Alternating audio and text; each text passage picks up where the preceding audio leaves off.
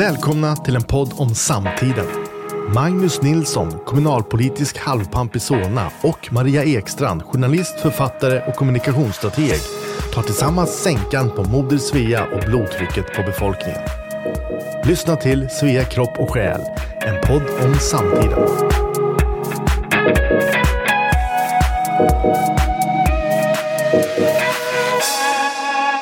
God morgon, Magnus. God morgon, Maria. God morgon. Ja, och god morgon till vår gäst Mikael Esselius, som är bland mycket annat expert på konflikthantering. Och saken är ju den att Magnus och jag rök ihop. Jag tycker att det var så att det sjöng om det i förra avsnittet. Och Magnus föreslog att vi skulle ta in en parterapeut, vilket jag tyckte var en utmärkt idé. Men vi är ju inte ett par. Nej. Så då är det bättre med en konflikthanterare, nämligen du, Mikael. Så kan du vara snäll och berätta lite vem du är? Absolut, visst kan jag det. Jag kommer från början ifrån en familj som var djupt kristen. Jag var 5. Sen gick min pappa med Hare Krishna och då gick hela familjen över till det i 4 år. Och det är en helt annan religion. Och sen efter det så tog han avstånd ifrån Hare Krishna och jag kom att bli typ ateist i ganska många år och har först många år senare kunnat ta till mig av metaforerna inom religion på ett ganska konstruktivt sätt. Så man kan säga att jag utgår ifrån att ingen kan truta i mig någonting utan bevis. Jag är en person som analyserar väldigt noggrant och det här har bland annat lett till att jag läste konfliktlösning och insåg att den här tendensen att hela tiden utforska sanningen till absurdum gör mig till en ganska bra konfliktlösare. Jag har sedan ytterligare gått vidare med att jag nu är karriärcoach och hjälper arbetssökande ut i jobb. Bra. Och då ska vi se varför du är inkallad.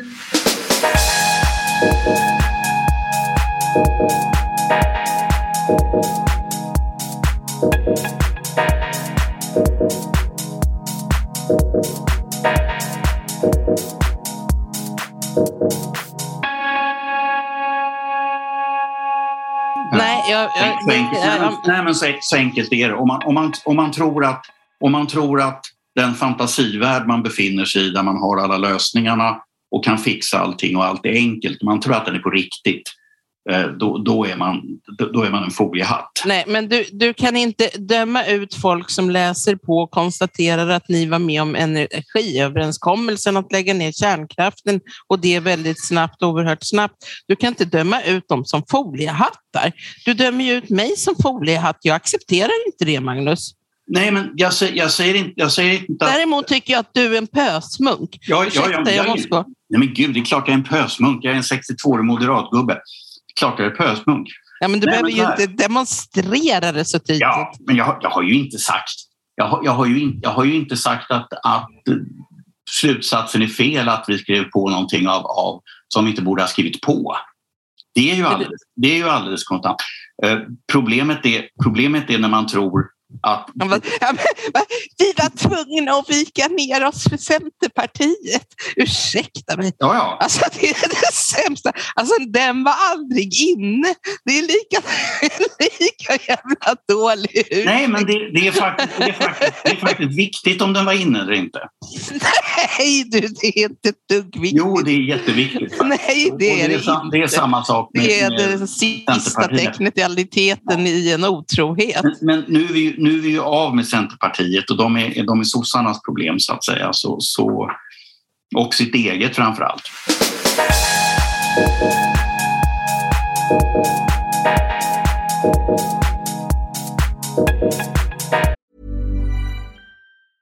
Hey, it's Ryan Reynolds, and I'm here with Keith, co-star of my upcoming film, If, only in theaters May 17th. Do you want to tell people the big news?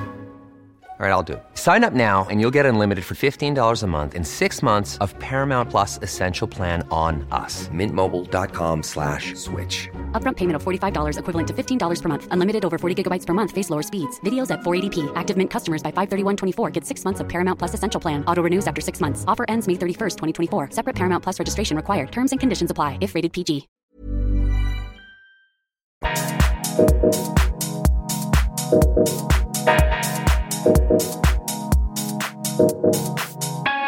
Ja, du har ju lyssnat på den här podden där vi ryker ihop.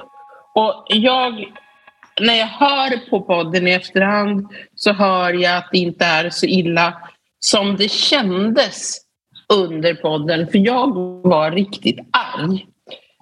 Jag vet inte hur du kände det, Magnus. Nej, alltså jag är ju på något sätt professionellt van vid att ha konflikter om politik. Alltså jag för ju debatter och kan vara ganska arga, men med politiker så är det så att det är lite grann som boxare. Alltså de flesta boxare, de slår ju varandra på käften i ringen, men det är ju ganska få boxare som är ovänner på riktigt. Utan den politiska debatten är ju ändå en arena där man får, så att säga, man får berömma sig själv och man får klaga på andra och man får, så att säga, ta konflikter och även använda olika typer av härskartekniker och en hel del tasksparkar och sådana grejer. Det är ju accepterat i en politisk talarstol och bete sig på ett sätt som man aldrig skulle göra på ett cocktailparty i allmänhet eller i några vanliga sociala sammanhang. Precis som det är accepterat. Precis. Okej, nu måste vi säga att du och jag har känt varandra i över 30 år, så vi löste ju det här fort. Vi är vana vid varandra. Det är inte så att vi har en konflikt nu. Men Mikael, hur uppfattade du vår diskussion där vi gång på gång kom igen och smashade varandra med diverse tillmälen? Ja, först och främst så kan jag säga att jag la märke till att ni använde en del etiketter som till exempel pösmunk, foliehatt och lite sånt där. Det kändes lite grann som att ni försökte provocera fram, eller i alla fall du, Maria, försökte hetta upp det lite grann, medan jag tycker att Magnus lyckades krångla sig ur det på ett ganska mästerligt sätt, tycker jag. Att han erkände, jag håller på med härskarteknik, för det ska man göra, och jag kanske är en pösmunk då. Och så att det här är exempel på en ganska duktig förmåga att använda det jag sen kommer kanske nämna lite grann, som är då principstyrda förhandlingar. Jag tycker att ni under hela tiden också hade en ton i rösten som visar att ni har respekt för varandra på det personliga planet. Ni gick inte till formellt personangrepp, utan jag tycker att det fortfarande höll sig till de talade orden och de åsikterna, vad det innebar och sådär. Så att jag skulle vilja säga att på en skala, från Friedrich Glasels skala som är i 9 olika steg, så tycker jag att ni inte kom över steg nummer 2. Så det är fortfarande en argumentation, eller argumentation är nivå 1, debatten nivå 2. Möjligen kan man säga att de hårdnade lite grann några av åsikterna, men kom aldrig över nivå 2 ändå. Men vem vann? Magnus eller jag? Jag kan nog säga det, att jag blev lite mer imponerad av Magnus sätt att med glädje och ödmjukhet förklara att det här är vad politisk debatt går ut på, att man ska försöka argumentera för sin sak. Och jag tror att också det gjorde att den inte eskalerade ytterligare. Han lyckades hålla sig ifrån att slå tillbaka på dig utöver det. Han gick inte till personangrepp på dig. Jo, han kallade mig för foliehatt. Det var bara en etikett. Det var inte tillmälen som att du är en idiot eller alltså sådana saker. Gamla gå häng dig. Så det höll sig bara till ord som du hade sagt om dig själv egentligen. All right. Så du tycker inte det här var så farligt då? Nej, jag tycker att jag kände mig ganska trygg i det. Jag väntade mig att kommer det att hetta till ännu mer? Kommer ni börja kasta saker på varandra? Men det hände aldrig någonting sånt där, tycker jag. Okej, men kan du beskriva den här skalan i 9 steg? Hur man trappar upp konflikter? Ja, precis. Då är det 9 olika steg och de första 3, där har du fokus på sakfråga. De nästa 3 har fokus på relation och de sista 3 har fokus på förintelse. Så steg 1 är argumentation. Då lägger man fram de olika argumenten man har. När det hårdnar och det kommer bli lite känslor inblandat, då kommer man till steg nummer 2. Då blir det debatt. Och när man kommer till nivå 3, då går man till personangrepp och man börjar köra över varandra. Nivå 4, då börjar man isolera sig. Man börjar, eller egentligen det gör man redan på nivå 3. Nivå 4, där gör man någonting som kallas dementerbart straffbeteende. Man till exempel råkar hälla kaffe över den andres dator eller något sånt där. Där man kan säga att oj, det var inte meningen, men det var visst meningen egentligen. Så man gör lite olika elaka pranks och sånt där. Så det är nivå 4. Nivå 5 är när man tappar ansiktet. Och när någon tappar ansiktet, då är alltså när den personen blir offentligt uthängd för att vara en dålig person. Och man gör det inför andra. Och det här är någonting som ofta leder till eskalering. Den som tappar sitt ansikte försöker rädda sitt ansikte genom att hänga ut den andra. Och så blir det en kamp om vem är den som är den uslaste människan. Här behöver man bara titta på presidentvalsdebatter i USA för att se precis vad jag menar. Bäst är väl egentligen Joe Biden mot Donald Trump. Den här första debatten som urartade i fullständigt kaos. Nästa nivå efter det här är strategiska hot. Man hotar att göra si eller hotar att göra så. Och så länge det bara rör sig om hot så är man på nivå 6. Men när det går över i handling så är det nivå 7. Nivå 7 är begränsad förintelse. Man vill egentligen bara lite grann förstöra för den andra personens konfliktförmåga. Går det sen vidare till nivå 8, då försöker man förstöra den andres konfliktförmåga ganska ordentligt genom att göra attack mot nervcentra, kallas det. Man vill helt enkelt slå ut den andra personens kapacitet att slå tillbaka mot dig. Och i det 9:e steget då är det total förintelse. Det betyder att det gör ingenting om jag själv går under, men den andra personen ska till varje pris gå under. Det är total förintelse, den högsta nivån. Och de här stegen, de är giltiga både när det gäller 2 personer mellan varandra, det gäller mellan grupper och det kan också gälla mellan länder. Så det är samma princip som styr hur konflikter både då fungerar och eskalerar. Men ta Ukraina nu, jättekonflikt. Som jag ser det så är det nivå 9, men ser du det likadant? Ja, vi hoppas ju naturligtvis att det inte går till nivå 9, att Ryssland bestämmer sig för att nu har vi ändå förlorat något fullständigt, så nu ska vi bomba sönder hela planeten och ta med oss alla andra i vårat fall. Och det här är ju anledningen till att väst har valt att väldigt, väldigt försiktigt trappa upp saker steg för steg. Det Ukraina gör med västs hjälp just nu är ju attack mot nervcentra, vilket man kan se då i framförallt att man slår ut ammunitionsdepåerna. Man har också nu börjat slå ut kritisk infrastruktur som till exempel järnvägsbroar. Man har bombat tåg som har kommit lastade med ammunition och materiel och så vidare.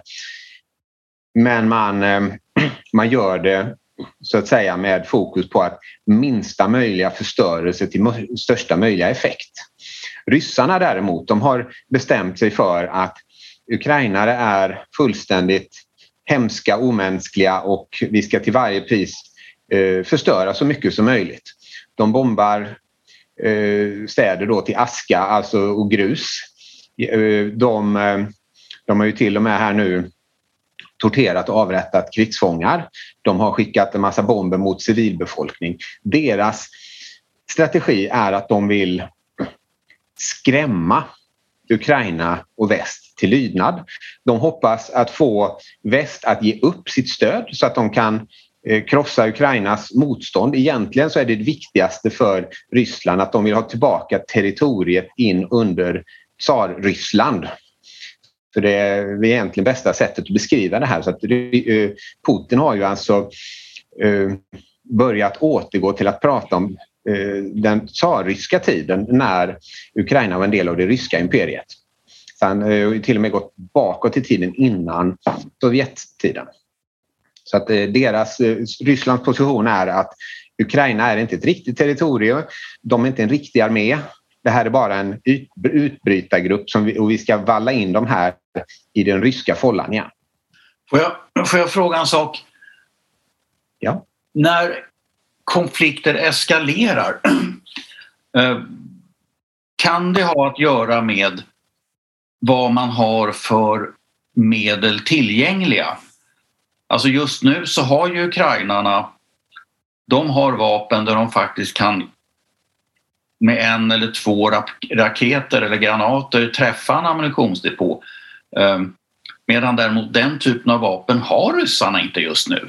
De har enorma mängder vanliga artillerigranater och då får man helt enkelt skjuta enorma mängder och hoppas att man träffar någonting, och då är det lättare med bostadshusen än sånt som kräver att du träffar inom 10 meter, för det gör du inte med artilleri. Och efterhand så har man ju också dåligt med det. Jag menar, varje artilleripjäs slukar ju ungefär en lastbil ammunition i timmen när man kör den för fullt. Och det har man förmodligen inte logistik till längre, utan man får helt enkelt skjuta sina artillerigranater med dålig träffsäkerhet där man känner att den dåliga träffsäkerheten spelar inte så stor roll. Du förstör något ändå. Så att om man till på något sätt ryssarnas försvar skulle säga att de har inte så mycket val mer än det de gör om de vill kriga överhuvudtaget. Ja, det jag upplever att Ryssland har som en strategi grundar ju sig på hur de lyckades segra mot Tyskland i slaget av Stalingrad. Ryssarna och slaget vid Kursk där de helt enkelt lyckades vinna det här tankslaget genom att de hade väldigt många fler tanks än vad tyskarna hade. Så tyskarna hade den fantastiskt dugliga, vad hette den, Tiger tror jag, medan T-34 hade Ryssland som var både svagare, de hade kortare räckvidd framförallt, men de hade väldigt många fler.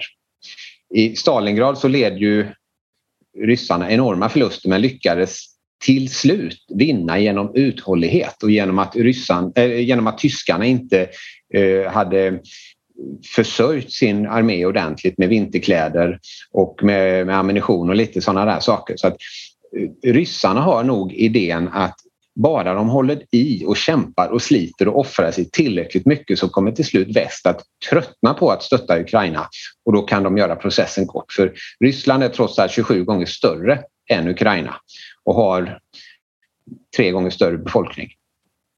Ja, men det är nog en alldeles rimlig tanke.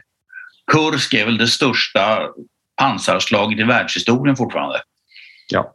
Och förhoppningsvis så kommer det fortsätta vara det för evig tid. Man har svårt att tänka sig att två arméer med så mycket stridsvagnar kommer någonsin mer att ryka på varandra. Du säger, Mikael, att det här är en konflikt mellan Ukraina och Ryssland på nivå 8. Det är alltså inte en konflikt på nivå 9.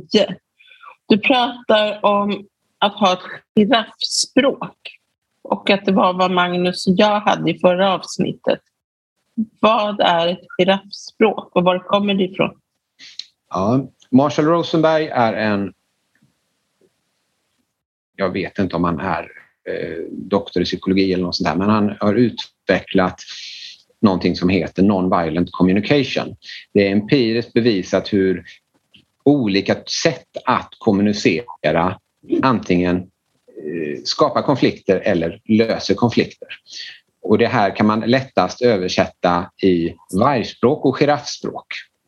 En varg, den använder sig av vissa saker att kommunicera och en giraff gör vissa andra saker. Vargen är den som skapar konflikter. Den skapar konflikter genom att sätta etikett på andra. Till exempel pösmunk och foliehatt.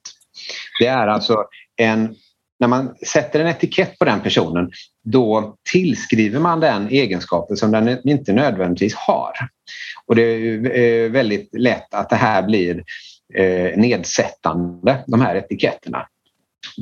Den beskyller den andra för att den har gjort fel. Så att den binder problemet till den andra personen. Till exempel, det är ditt fel att det är odiskat. Den ställer krav. Som till exempel, jag kräver att du diskar nu genast. Och den låter inte den andra personen komma till tals. Det vill säga, det är någonting som oftast kallas dream killing. Men det betyder att nej, det är jag som bestämmer, du har ingen talan, lyd. Så att de här 4 sakerna, etikett, beskyllan, kravställande och dream killing, är vargens kommunikationsmedel. Giraffen, den har först och främst 3 stycken attityder, vilket gör att man kommer då fram till att det blir giraffspråk. För den har attityden att vara öppen. Den har attityden att vara överblick och empati. När man har en lång hals som en giraff har så ser man långt, man får en överblick. Det krävs en lång hals att pumpa upp blodet till huvudet. Och det betyder att man öppnar sig. Det är lätt att angripa en lång hals på många ställen. Och det krävs ett stort hjärta att pumpa upp blodet. Och hjärta är empati. Så att man har överblick, man har öppenhet och man har empati. Sen är det 4 saker som en giraff säger. Och det är 4 olika jag-budskap. Den ena är vad du observerar. Jag observerar att detta har hänt. Till exempel, det är odiskat. Man uttrycker sin känsla. Jag blir lite ledsen när det är odiskat. Man uttrycker vad man har för behov. Jag har ett behov av att det är rent och snyggt hemma. Och man uttrycker ett förslag. Jag föreslår att vi gör det här tillsammans, eller att du gör det den här gången så jag gör det nästa. Så att det man gör, det är 4 saker man säger, och det är observation, känsla, förslag, behov och förslag. Så observation, känsla, behov och förslag. Det går att översätta det ena till det andra. Om man har tränat upp den förmågan. Så att en person som kommer med en beskyllan mot dig, det är ditt fel att det inte är diskat. Då kan man översätta det tillbaka till att okej, jag förstår att du ser att det är odiskat. Hur är det du känner för det? Så att man ber den andra komplettera med vilken känsla känner du också. Istället för att säga att jag kräver att du diskar. Okej, så du föreslår att jag diskar. Man kan alltså direkt egentligen bara ändra en beskylla eller ett krav till ett önskemål. Skillnaden mellan krav och önskemål är att ett önskemål är fortfarande förhandlingsbart. Så att genom att lyssna in och förstå den andra med empati, med överblick, med öppenhet. Lägga sina kort på bordet och säga att det här är mina behov, det här är mina känslor. Hur kan vi hitta en vinna-vinna-lösning? Och vinna-vinna-lösningar skapar bra lösningar för konflikter. Och det kan vara värt att jämföra vad en kompromiss är och vad en vinna-vinna-lösningar. Och egentligen bästa exemplet på det är om du tänker en apelsin. Om Magnus och Maria, ni bråkar om en apelsin. Ni säger inte... I det här fallet så bråkade vi om energiöverenskommelsen 2016. Precis. Min fundering har varit faktiskt, var det verkligen det vi bråkade om? Vi ska utforska detta. Men om vi tittar på den här apelsinen som exempel. Säg att Magnus, du vill egentligen ha skalet för att du vill göra en kaka av det. Du vill riva skalet och göra en kaka. Och Maria, du vill pressa juice av fruktköttet. Om ni inte berättar det för varandra så kommer det sluta med att ni gör en kompromiss till slut. Att ni tar hälften av apelsinen var. Magnus kan baka en halv kaka och Maria, du får ett halvt glas juice. Om ni istället hade utforskat det här, vi är ju inte ute efter samma sak. Och att du får någonting betyder inte att jag inte får någonting. Utan vi kan ju faktiskt hitta en lösning där vi båda två, och ofta är det respekt som ligger i vågskålen. Det är prestige som ligger i vågskålen. Och det går att lösa konflikten med bibehållen respekt och prestige. Så att båda parter känner att de lämnar konflikten jättenöjda. Och ibland så kanske man behöver utforska lite mer. Hur ska vi göra så att det här verkligen blir en vinna-vinna-lösning? Ett annat exempel är hur man löste konflikten mellan Egypten och Israel. Då hade Israel i 7-dagarskriget erövrat Sinai och det hade varit ockuperat. Och sen var det Jimmy Carter som förhandlade och ställde frågan: vad har ni för behov? Egypten ville ha den här lilla biten av öken tillbaka, för den har tillhört Egypten i 2000 år. Även om det egentligen inte är så mycket värt så är det symboliskt viktigt. Det är en del av deras nation. Israel sa att nej, men vi vill inte att det ska stå stridsvagnar 2 meter ifrån våran gräns. Och då hittar man det här fantastiska förslaget att men då får Sinai vara en demilitariserad zon och så får Egypten tillbaka det. Och så får ni fred och alla blir nöjda. Så att genom att utforska på djupet, vad är det egentligen som ligger bakom? Och här kommer man in då på bakomliggande behov, bakomliggande otillfredsställda behov. Och då är det naturligtvis så att olika människor, beroende på var de befinner sig i livet, har olika behov som är otillfredsställda. Här kan man titta på till exempel adel, präster, borgare och bönder. Det är alltså 4 samhällsklasser. Och de här kan man säga då har olika primära otillfredsställda behov. Och då måste man förstå att bönder är inte bönder av idag. För idag har vi 3% bönder. Alla de bönderna som vi har idag är i princip egenföretagare och entreprenörer. Men för 100-150 år sedan då hade vi 80% av befolkningen var bönder. Och då kan man säga att de var tjänare. De är vana vid att lyda. De vill tillhöra och de lyder. Adel, då är det de som bestämmer. De fightas, de tar risker och de vill ha makt och inflytande. Så att de drivs av behovet av att få inflytande och makt. Sen har vi präster. De vill inte att man ska bråka utan de vill att man ska sätta upp regler istället. De har ett behov av att man ska följa reglerna. Och här har vi till exempel Försäkringskassan som är ett väldigt bra exempel på liksom upprättande av väldigt mycket regler. Sen har vi entreprenören som tycker att när jag har fått nog av alla de här reglerna, jag gör på mitt eget sätt. Jag vill prestera. Och då har vi borgarna som då de fokuserar på att jag vill göra så mycket som möjligt. Och sen kan man då se ganska intressant att nästa steg i det här är likvärdighet. Likvärdighet är idén om att alla ska komma överens. Det är det här att vad tycker du, Gösta, som sitter i hörnet och varit helt tyst? Vi vill att du ska säga din åsikt också. Och sen så drar vi en diskussion lite längre. Det är viktigt att vi kommer överens. Alla ska säga sitt och alla ska vara överens. Det är ganska typiskt svenskt. Vi är ganska starka i det här. Och då är det väldigt intressant att den där 6:e nivån är egentligen målet med kommunismen. Det är det man egentligen vill uppnå. Problemet är bara det att Karl Marx sa ju att produktionsmedlen måste finnas. Det vill säga att du måste ha nivå 5 i den här skalan. Du måste ha så att borgarna producerar och presterar för att det ska räcka till alla. Tyvärr har man då implementerat den här idén med proletariatets diktatur. Det vill säga att den som sitter i toppen är på adelnivån där. Makt. Och då finns det inte tillräckligt utrymme uppåt, incitament för människor som vill prestera. För de har blivit förtryckta istället. Så att Och den som vill veta lite mer om hur den här modellen funkar kan läsa om Spiral Dynamics. En mycket intressant modell som beskriver just hur otillfredsställda behov sen, när de blir tillfredsställda, så växer ett annat behov. Och så blir det progression. Men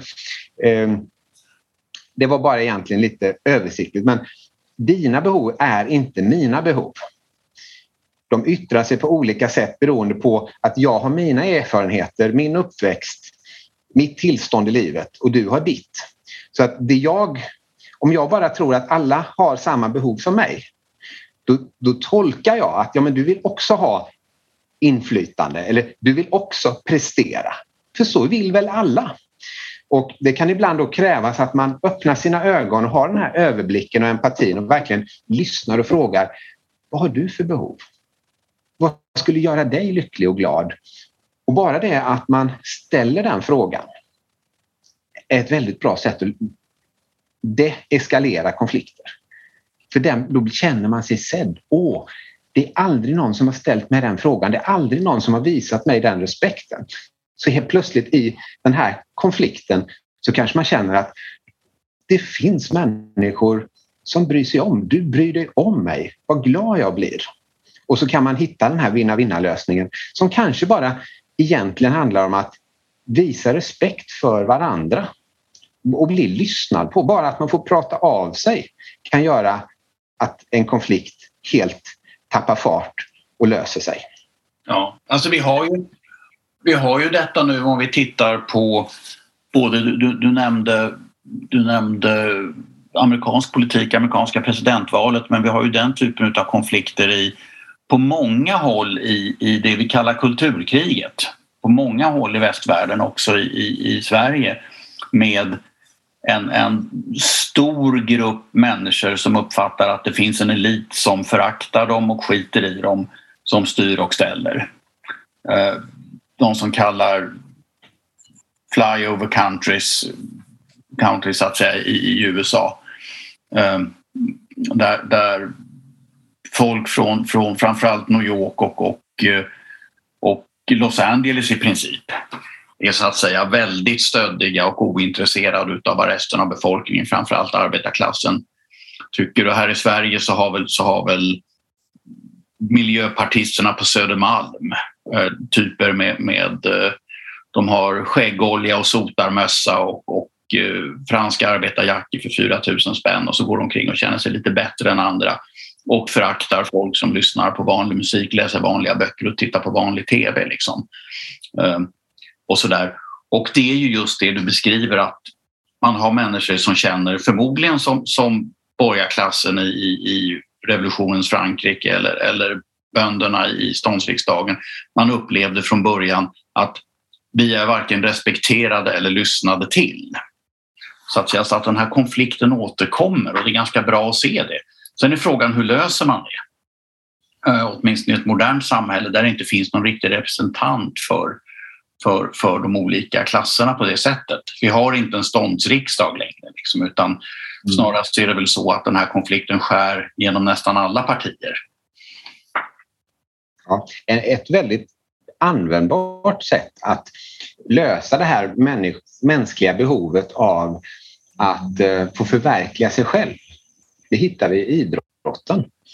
För att där har du den här prestationen, man tävlar, man försöker vinna, man försöker så att säga visa inför hela sin omvärld att man är duktig. Nu har vi ett problem i att våran hjärna är evolutionärt anpassad för en värld där det finns 150 andra personer runt omkring dig ungefär. Vi klarar kognitivt sett att ha reda på ungefär 150 relationer.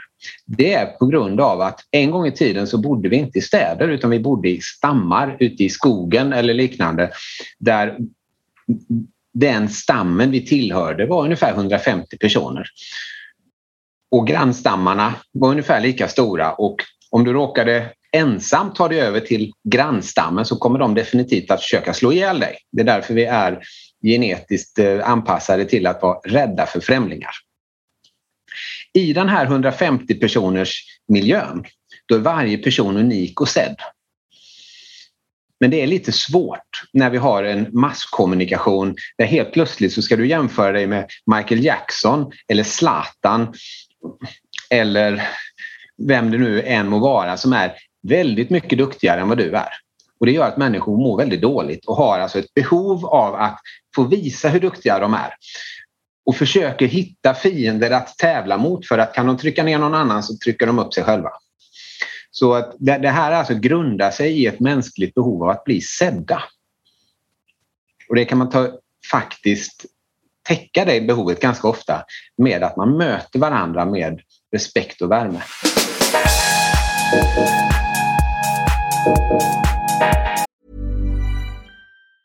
Hey, it's Ryan Reynolds, and I'm here with Keith, co-star of my upcoming film, If, only in theaters May 17th. Do you want to tell people the big news? All right, I'll do it. Sign up now and you'll get unlimited for $15 a month and 6 months of Paramount Plus Essential Plan on us. MintMobile.com/switch. Upfront payment of $45 equivalent to $15 per month. Unlimited over 40 gigabytes per month. Face lower speeds. Videos at 480p. Active Mint customers by 531.24 get 6 months of Paramount Plus Essential Plan. Auto renews after 6 months. Offer ends May 31st, 2024. Separate Paramount Plus registration required. Terms and conditions apply if rated PG. Millions of people have lost weight with personalized plans from Noom. Like Evan, who can't stand salads and still lost 50 pounds. Salads generally for most people are the easy button, right? For me, that wasn't an option. I never really was a salad guy. That's just not who I am. But Noom worked for me. Get your personalized plan today at Noom.com. Real Noom user compensated to provide their story. In 4 weeks, the typical Noom user can expect to lose 1 to 2 pounds per week. Individual results may vary.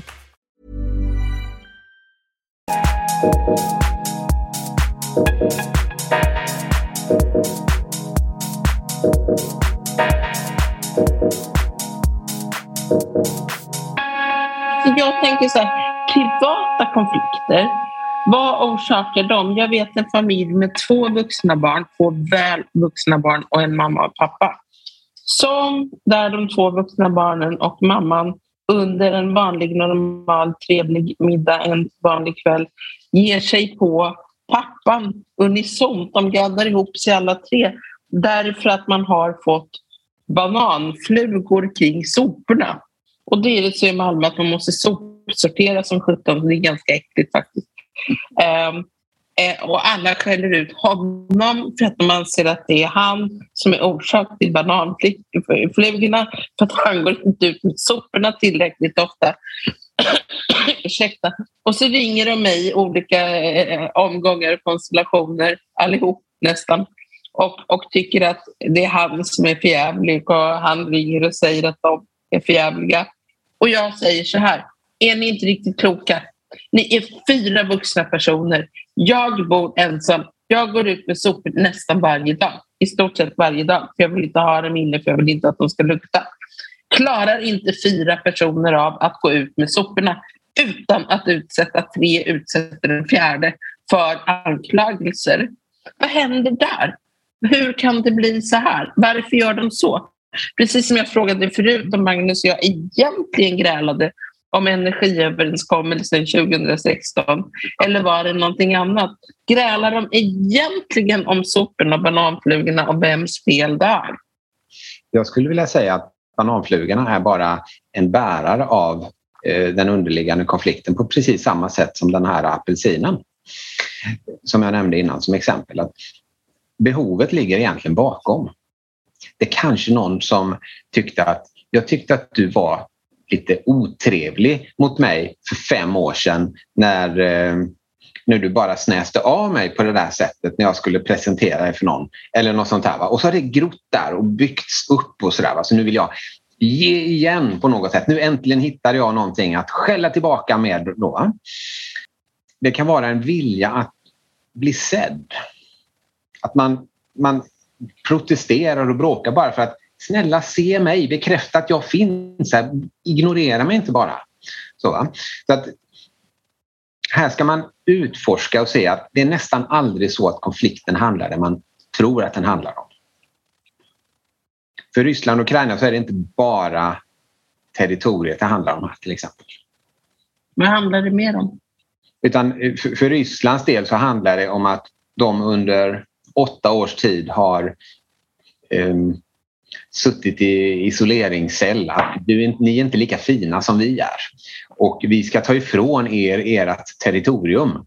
Det är deras synvinkel att se det här. Att vi har styckat av en av de allra bästa och största bitarna av det gamla Ryssland eller det gamla Sovjetunionen. Inte det nuvarande Ryssland utan det gamla. För en gång i tiden så tillhörde territoriet som är Ukraina nu, tillhörde det Ryssland. Ni vill ta ifrån det från oss, tänker Ryssland till väst. För allting är västs fel naturligtvis då. Och det är liksom, de har i sin nationella identitet det här territoriet är vårt, det tillhör oss. Och så känner de sig överkörda, trampade på och lite sådär va. Och det är det som det egentligen handlar om. Och det grundar sig i att det blev sanktioner av att när de klampade till och ville ha tillbaka det där. Man kan naturligtvis inte bara ta för sig på andras bekostnad hur som helst. Utan, men det är liksom det som är kärnan i det. De har blivit trampade på och Ukraina har sagt att vi vill inte vara med er längre utan vi vill överge er och vi vill tillhöra väst istället för väst är mycket bättre. Och så de har fått stå i skamvrån i farstun eller man vill säga och titta på när alla andra får göra vissa saker och så får de inte vara med och leka. De känner sig mobbade. Och så att nu vill de ge igen. Nu har de 8 års sanktioner och lite sånt här. Nu vill de slå tillbaks typ. Så jag tänker efter annekteringen av Krim. Ja, får jag avbryta ett ögonblick innan vi börjar prata militära förhållanden och grejer här igen. Alltså om jag hade varit marxist och suttit och lyssnat på oss tre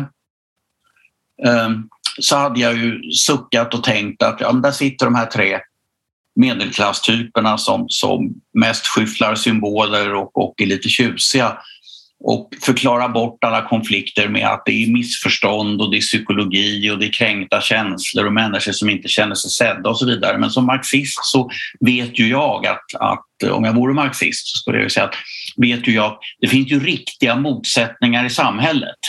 Det finns riktiga klasskonflikter, det finns förtryck, det finns könsmaktsordningen och en massa såna här saker, motsättningar, raser mellan och rasism och sådana grejer. Alltså, världen är full av riktiga konflikter som måste lösas ut. Så att säga, kamp och strid är önskvärt och nödvändigt. Vad säger man om det? Alla konflikter är ju trots allt inte missförstånd eller diskussion om terminologi. Ja. Det är fortfarande så att vi lever i helt olika världsordningar. I den ryska världsordningen på samma sätt som i Nordkorea så handlar det om att vissa härskar och andra lyder. Och det är det finns en begränsad mängd land, för det är ju egentligen ett feudalt tänkande. Den som äger landet, den som äger resurserna, den bestämmer, andra lyder. I den västliga världsordningen så hittar vi vinna-vinna-lösningar. Vem som helst kan utbilda sig. Man kan, även om man är född av fattiga föräldrar så kan man utbilda sig och skaffa sig en framgång. Och även arbetare kan skaffa sig bilar. Det var ju många som blev väldigt förvånade över den svenska industrin på 60-talet när man kom och besökte en industri och så såg man en väldigt massa bilar utanför. Nej, det här är inte bilar som är till salu, det är arbetarnas bilar. Och det var ju fullständigt otänkbart för de här pamparna som kom och besökte från andra länder. För i deras länder så var det bara härskarna som hade bilar. Så att det är 2 olika ideal som står mot varandra och där väst har idén att det går att alla personer mår bra. Alla personer mår bättre med ökad handel. Sen kan man då tänka sig att det finns någon form av balanspunkt mellan kapitalism och socialism. Där ett samhälle mår långsiktigt bäst av att vara i balans. Tippar ett samhälle över fullständigt åt ena eller andra hållet så blir det inte jättebra. Utan vi ska försöka hitta balanspunkten. Alltså den här konfliktföreställningen ändå, men den är ju äldre än andra världskriget, den är ju äldre än Sovjetunionen. Alltså jag har svårt att tänka mig någon idé som är så grundmurat västerländsk som marxismen. Och vi har ändå haft franska revolutionen, amerikanska revolutionen, alltså hela västvärlden är ju trots allt skapad ur hårda konflikter och en grundläggande teori i alla fall som har varit väldigt dominerande om att det finns riktiga materiella konflikter som måste lösas ut genom kamp snarare än genom psykologiserande.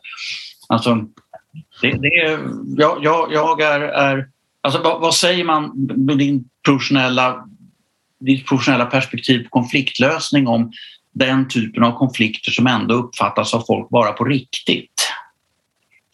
Ja, alltså man måste förstå att det går att söka efter svaren på de här behoven i mänskliga livstillstånd.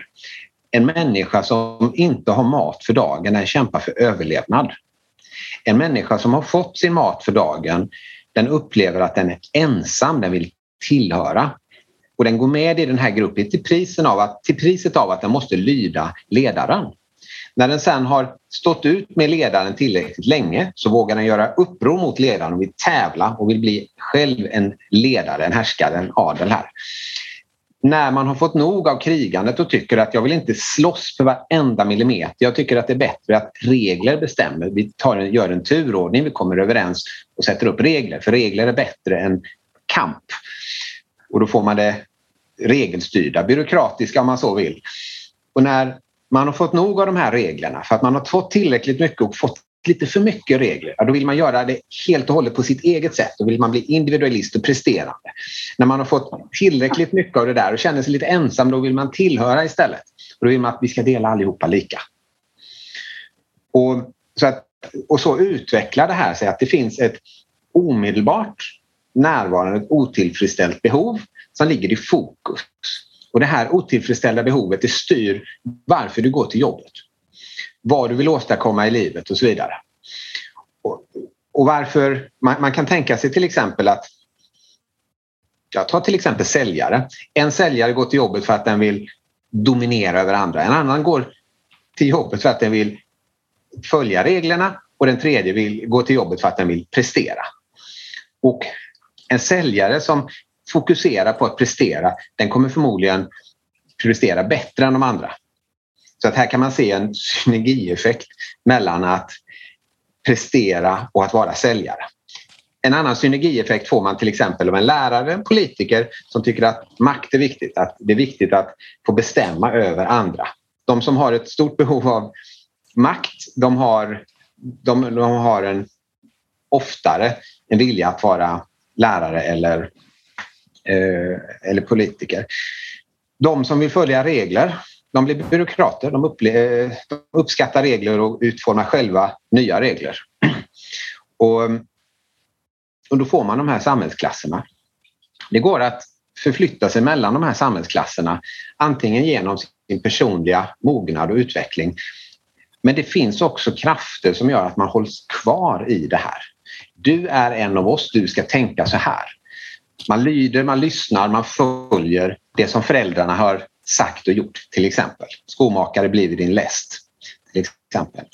Så självklart så finns det olika behov och detta skapar friktion mellan grupper, mellan individer, mellan länder. Men varje människa kan välja att lära sig hur man hanterar konflikter, hur man hanterar andra relationer, hur man hanterar mötet mellan sin egen grupp och en annan grupp. Och med den här kunskapen och den här träningen så kan man bygga sig ett framgångsrikt och bra liv. Och man kan skapa en ordning och en struktur som gör att många människor kan ha det bra. Titta bara och jämför till exempel Nordkorea och Sydkorea. Det är två olika system. De är genetiskt samma. Varför är det skillnad mellan Nordkorea och Sydkorea kan man tycka? De har exakt samma genetiska förutsättningar men deras verklighet är väldigt olika. Menade läst Adam Smith och de andra Karl Marx. Precis. Och vissa system är mer framgångsrika. Och de är mer framgångsrika för att de är mer sofistikerade. Man kan bygga mer sofistikerade strukturer och samhällen som gör att alla kan få ha det bra.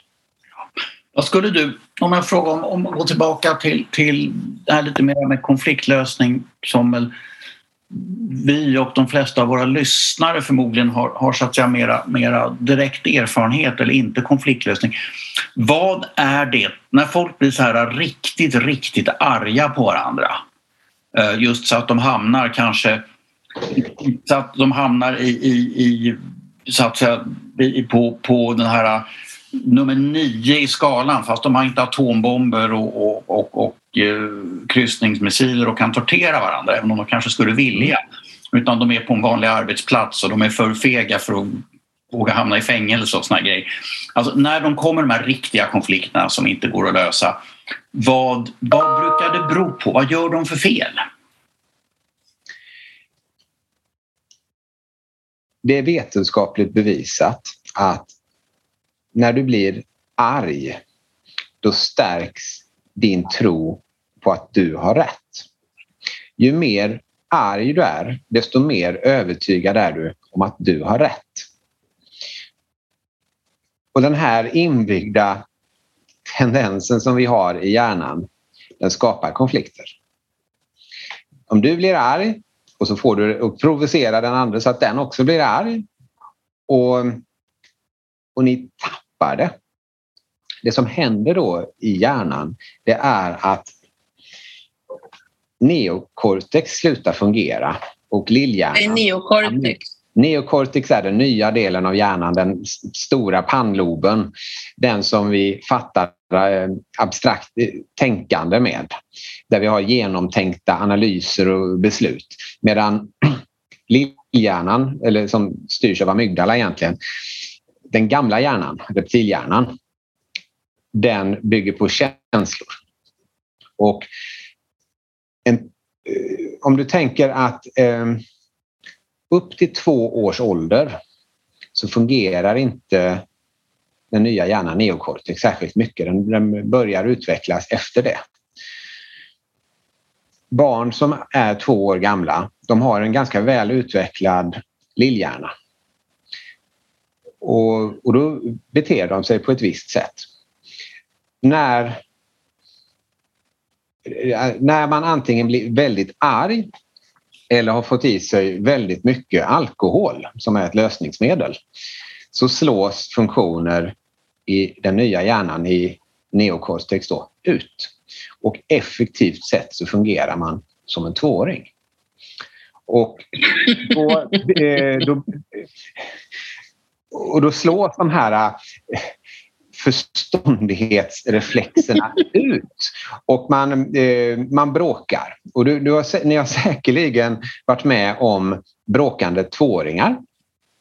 Och det är alltså det är till det tillståndet man reduceras av de kemikalierna som finns i hjärnan när man blir riktigt arg och även då när man blir riktigt berusad. Och så att man ramlar omkull och vill suga tutte, va? Det är liksom det som jag har lärt mig att så fort jag träffar på en arg människa så tänker jag mig att den här personen har just nu ett förstånd som en 2-åring. Jag måste möta den här personen som en 2-åring. Och mentalt sett, alltså jag klappar inte den personen på huvudet, men jag tänker på det sättet när jag möter den här personen. Det är synd om den här människan. Den här har inte riktigt fullt kontroll och riktigt fullt förståelse av vad som händer. Det man kan göra i sådana lägen är att skaka om och bryta mönster. Man kan säga någonting som plötsligt får den att glömma bort att den är arg. Det är jättebra. Så här gör man ofta när man möter människor som har funktionsvariationer till exempel. Som inte har kemiskt samma förutsättningar att styra sina tillstånd ibland. Och så har man mental flexibilitet att göra så att den där plötsligt kommer av sig. Att få en person att bli förvånad och sen börja gapskratta och så glömmer den bort att den är arg. Oj, jaha. Och då är det lite svårare att komma tillbaka till det. Så många framgångscoacher pratar om mönsterbrytande tänkande. Hur man bryter mönster, hur man intervenerar och på det här sättet då plockar ur den personen ur det tillfälliga tillståndet av att vara 2-åring. Jag har ju jobbat länge med barn med neuropsykiatriska diagnoser.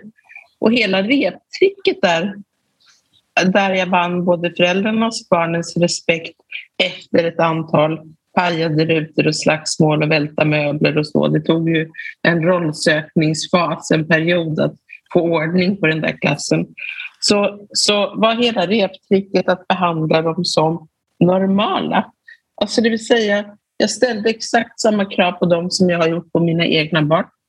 Inte exakt, det är klart jag var tvungen att sänka kraven. Jag ställde krav på dem. Jag accepterade inte utbrott. Däremot så tog jag mig tid att prata med dem, inklusive deras föräldrar.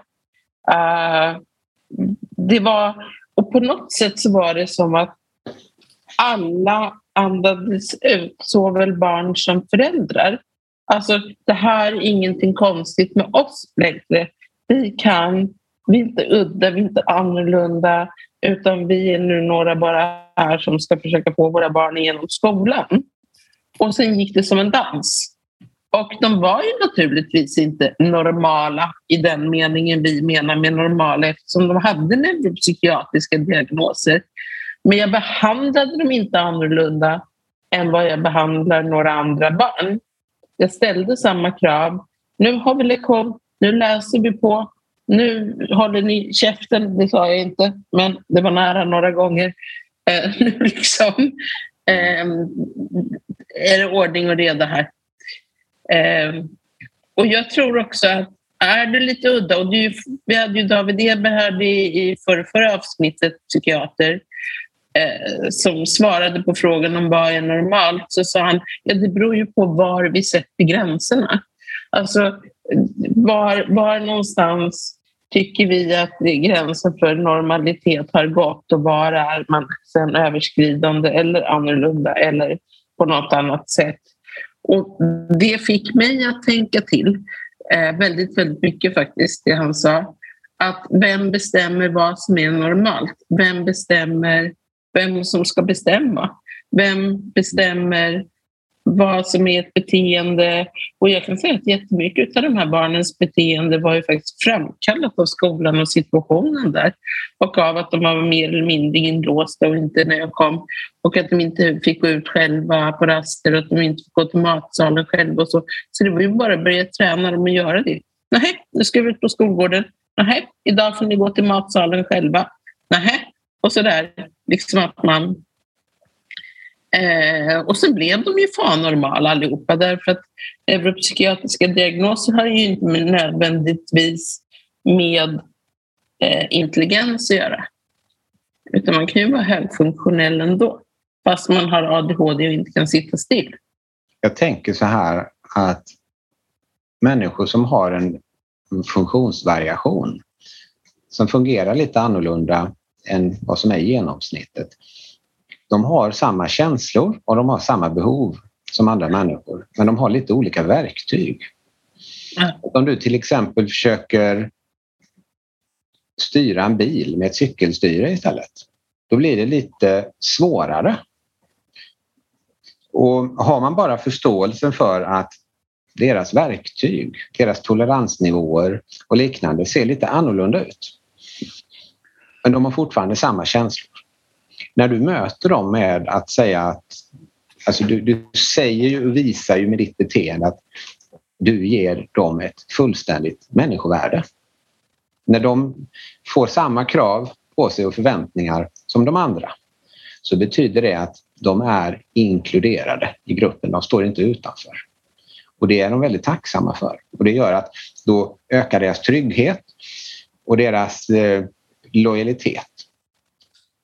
Och det bidrar till att lösa ganska många konflikter. Och jag tror att man kan se det som en ganska generell användbar regel. Att om du bara bryr dig om att visa empati och respekt mot andra människor, så kommer deras otillfredsställda behov att täckas till stor del av det där. Och då är det inte så mycket att konflikta över kvar. Vad utmärker en bra förhandlare? När du går in i konflikter och ska liksom medla mellan människor, vad utmärker dig då? Det är naturligtvis, jag förstår att det är situationsbundet. När jag läste till psykotraumatolog, vilket jag gjorde i Norge, så lärde jag mig att press ökar på konflikter. Och dit hör ju då naturligtvis tidspress, finansiell press. Tänk dig en företag eller en familj som har jävligt ont om pengar. Det blir inte kul. Men också offentlighet, det vill säga att hamna i media med någonting som är en konflikt eller som inte man håller på att försöka lösa och kanske inte ens har kommit igång ordentligt med det, kallas för sekundär traumatisering. För det blir ännu värre då. Det finns en massa saker som massa olika sorters press som gör att konflikterna blir värre.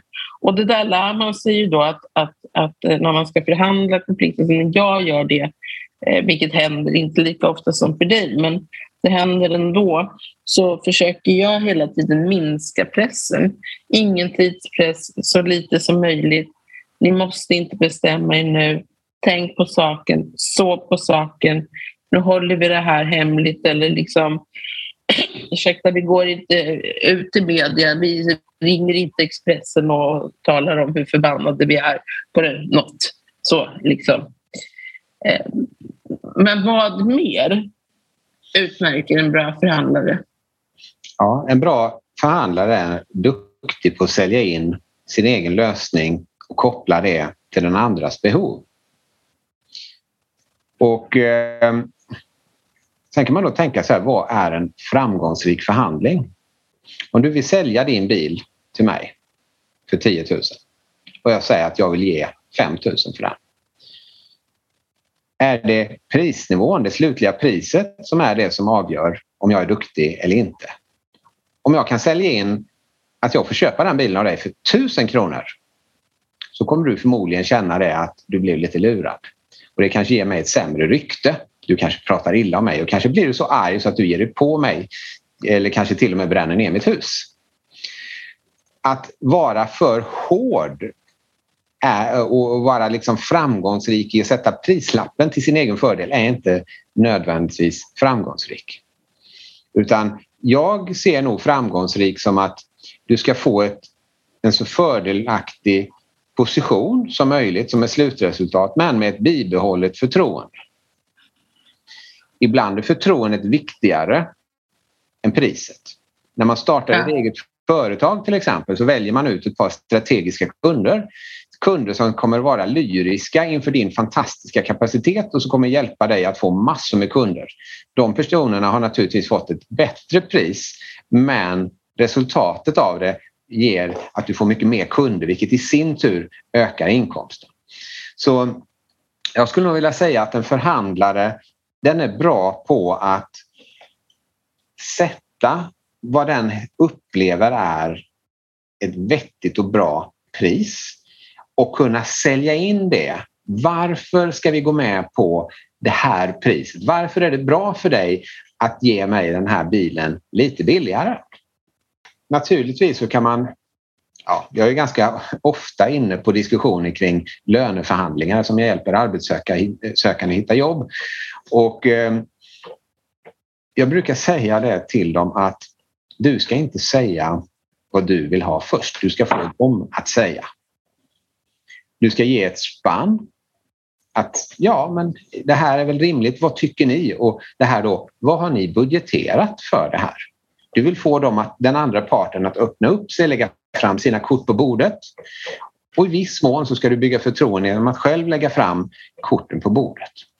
Ja, precis. För jag kan säga så här, min budget är bara 5 000. Så om bilen kostar 10 så måste jag avstå Men kan du tänka dig att sänka priset så är det okej med mig, för då är jag väldigt intresserad av bilen. Det är ju typ ett sätt att förhandla, gissar jag att du tänker. Men här tänker jag att låt säga att om vi nu säger att du ska köpa min bil och jag säger att om jag låter dig få om jag kan få låna din bil någon gång ibland om det skulle behövas, så kan vi justera prislappen lite grann på det. Det är ett sätt att hitta en vinna-vinna-lösning. Det är någonting som inte bara är en dragkamp, utan det är någonting som är utöver. Och jag skulle också kunna tänka mig att jag kan gå ut med din hund en gång i veckan. Ett sätt att ytterligare liksom förflytta positionerna. Och till slut så slutar det med att man har en ganska ordentlig överenskommelse. Om man då tittar på fredsförhandlingar så är det oftast väldigt komplicerade grejer där det ligger 20 olika saker i potten tillsammans för att då skapa att det ska positivt gynna vissa olika grupper, så att alla de här grupperna ska känna att men vi fick faktiskt någonting ut av det här och vi ska vara tacksamma. Det här gäller också fackliga förhandlingar, alltså löneförhandlingar mellan fack- och arbetsgivarorganisation till exempel. Att det är oftast ganska många saker i, och detta kännetecknar ordentligt genomtänkta saker där varje sån här liten position är någonting som skapar att den här gruppen känner sig sedd och bekräftad. Och här kan man då, om vi vill, gå in och titta på den här energiöverenskommelsen. Jag kan inte så jättemycket om den här, men förmodligen så innehöll den här ganska många olika detaljer där en av de här pusselbitarna var att kärnkraften då skulle avvecklas. Om inte jag minns fel så var detta ganska kort efter Fukushima-katastrofen, va? Det var 2016. Jag kommer inte ihåg när Fukushima var. Men jag vet ju att Moderaterna och KD skrev under. Och jag har efter Magnus och mitt, som jag ändå uppfattade det gräl i förra avsnittet, tagit reda på via andra moderater att man hade en diskussion när man skulle skriva under den här överenskommelsen mellan förnybart och fossilfritt. Och så valde man det ena. Och sen när allting var underskrivet så valde Socialdemokraterna att tolka det som att kärnkraften ska läggas ner. Och de blev då enligt min källa helt enkelt, Moderaterna blev helt enkelt skruvade där bak, om man får uttrycka sig så. De blev lurade. Det går ju naturligtvis att grotta i sånt som det där jag tyckte förra avsnittet att men what the fuck och hålla på och fjanta för Centern och what the fuck liksom gå med på att lägga ner alla kärnkraftverk och så när jag väl hade liksom lagt på med Magnus och började prata med andra så fick jag en annan och mycket mer komplex bild av kärnkraftsöverenskommelsen. Ja. Och det är ju såklart inte kul att bli skruvad där bak när man är politisk parti. Man ska ta detta i bakgrund av att Fukushima inträffade 2011 och efter Fukushima så bestämde sig Tyskland för att de skulle avveckla all sin kärnkraft. Och man ska också förstå då att Fukushima, det kärnkraftverket, det var konstruerat för att klara en 4 meter hög tsunamivåg. Och det är väldigt, väldigt mycket. Men den här jordbävningen som kom då skapade en 11 meter hög tsunami. Och det hade man då inte räknat med. Så att det är sådana här saker som då har gett ringar på vattenytan bokstavligt talat med hjälp av de här tsunamivågorna. Och sen vill jag nog påstå att det har inte varit Centerpartiets kärnfråga med kärnkraften, eftersom Centerpartiet svängde någon gång 2006 cirka i kärnkraftsfrågan, så att de har inte en anti-kärnkraftställning, utan det här har nog varit en liten sockerbit till Miljöpartiet, skulle jag vilja påstå då. Om man nu ska gå in i vem som har fått vad och inte i det här läget. Det är min bestämda uppfattning i alla fall, men jag är naturligtvis öppen för att bli motbevisad i det där. Magnus, har du någon slutgiltig fråga till Mikael Eselius?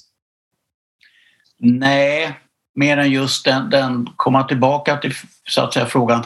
Alltså det är ju alldeles klart det som Mikael säger att när jag frågar om det här vad är det som händer när så att säga konflikter blir olösliga? Och det är ju alldeles klart att jag brukar säga att adrenalinet finns för att vi ska tappa omdömet. När man möter en sabeltandade tigern eller sin fiende så ska man inte börja fundera på hur kan det här gå? Är det bra att ta den här konflikten? Därför den som funderar för mycket på sånt dör. Utan meningen är att man ska helt enkelt slåss till varje pris utan att tänka på konsekvenserna vare sig för den man slåss mot eller en själv eller någonting annat. Så det här att tro att man kan tänka rationellt när man är arg, det är bara att ge upp. Adrenalinet finns för att du ska tappa omdömet och det finns inget sätt så att säga att kortsluta den mekanismen, för hela hjärnan består av den mekanismen. Det finns ingen bit av hjärnan som kan gå utanför egentligen, utan när man är arg så måste man vänta ut det. Men så att säga, det var egentligen fortfarande det att när konflikter blir så hårda så att de inte går att lösa, vad har folk gjort för fel? Man kan ju tänka sig naturligtvis att det finns många människor som vill ha konflikten. Alltså de gillar konflikter, så att när du kommer och säger att men låt oss se vad som kan bli en vinna-vinna-lösning här och vad har du för behov att säga, så säger han bara sluta med ditt jävla psykologsnack. Jag vill ha det på mitt sätt and that's it. Du ska diska, annars så får du en smäll. Därför att människor gillar konflikter också. Allting består inte av missförstånd och sådana grejer. Hur hanterar man det? Det finns en särskild metod som kallas GRIT. Det är ett jättelångt tekniskt namn på den här. Den står för Gradual and Reciprocated Initiatives in Tension Release. Det vill säga gradvisa och ömsesidiga initiativ till att minska spänning. Det har de till exempel använt för att skapa fred i Nordirland. Det de gjorde där var att de lät 4-åriga nordirländare leka tillsammans med 4-åriga irländare. Och där byggde de relationer. För de begrep att jag kan leka med den där personen trots att den är från den där andra sidan gränsen. För 4-åringar de är inte så politiska och så dömande, utan det här är min kompis. Jag ställer upp för min kompis. Så här är ett sätt man kan bygga gemensam grund. Och det här med att ta ömsesidiga initiativ, det är viktigt att de är ömsesidiga. De är gradvisa, de är ömsesidiga. Jag ger dig lite grann om du sen ger lite tillbaks. Och så ger jag lite till och så ger du lite tillbaks. Så ska man minska på det här. Här lyckades man till exempel, det var ju Gorbachev och Reagan som lyckades komma överens om att de avrustade typ 90% av alla kärnvapen någonstans där på 80-talet, tror jag det var. Och även Indien mot Pakistan har ju lyckats bygga ett visst samförstånd och minskat spänning, även om de då har vissa områden som är omstridda. Både Indien och Pakistan gör anspråk på vissa delar av Kashmir, tror jag. Men de har lyckats minska spänningarna. Det är samma sak i Bosnienkriget. Det har tagit tid. Och ett sätt att man har först gjort är att man har först separerat de olika grupperna ifrån varandra. Så att när det har blivit krig så ska kanske inte serber och bosnier bo på precis samma ställe, utan man skiljer dem åt. Men sen efterhand så bygger man då upp handel emellan, gemenskap och lite sånt här då. Och tiden läker alla sår, sägs det. Vissa saker ligger kvar och gror väldigt länge. Men med handel, med samarbete, med såna här saker som till exempel att barn från varandras sidor får leka med varandra. Sånt kan alltså skapa avspänningar. När du vill göra någonting i en konflikt där du är involverad i, så ska du tänka så här att jag gör nu det här. Om du svarar och är snäll tillbaka så ska jag ge dig lite till sen.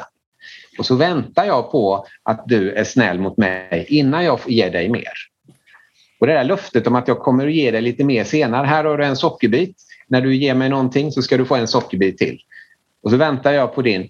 Så att detta kan då minska spänningen, för att då hittar man det här att den andra personen får någonting av dig också. Så GRIT, det står alltså för gradvisa och ömsesidiga initiativ för att minska spänningar. Okej, tack. Ja, det är intressant.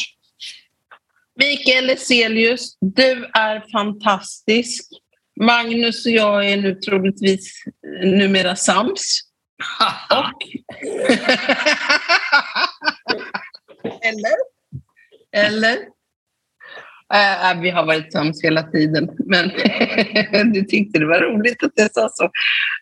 Och vi har fått inte bara en syn på vår konflikt eller vår diskussion, vår debatt som du tycker att det är, Mikael, utan vi har ju också varit runt hela världen och pratat om massor med olika sorters konflikter. Och det har varit otroligt spännande och jag är jätteglad att du kom. Tack så jättemycket. Tack för att jag fick komma. Verkligen.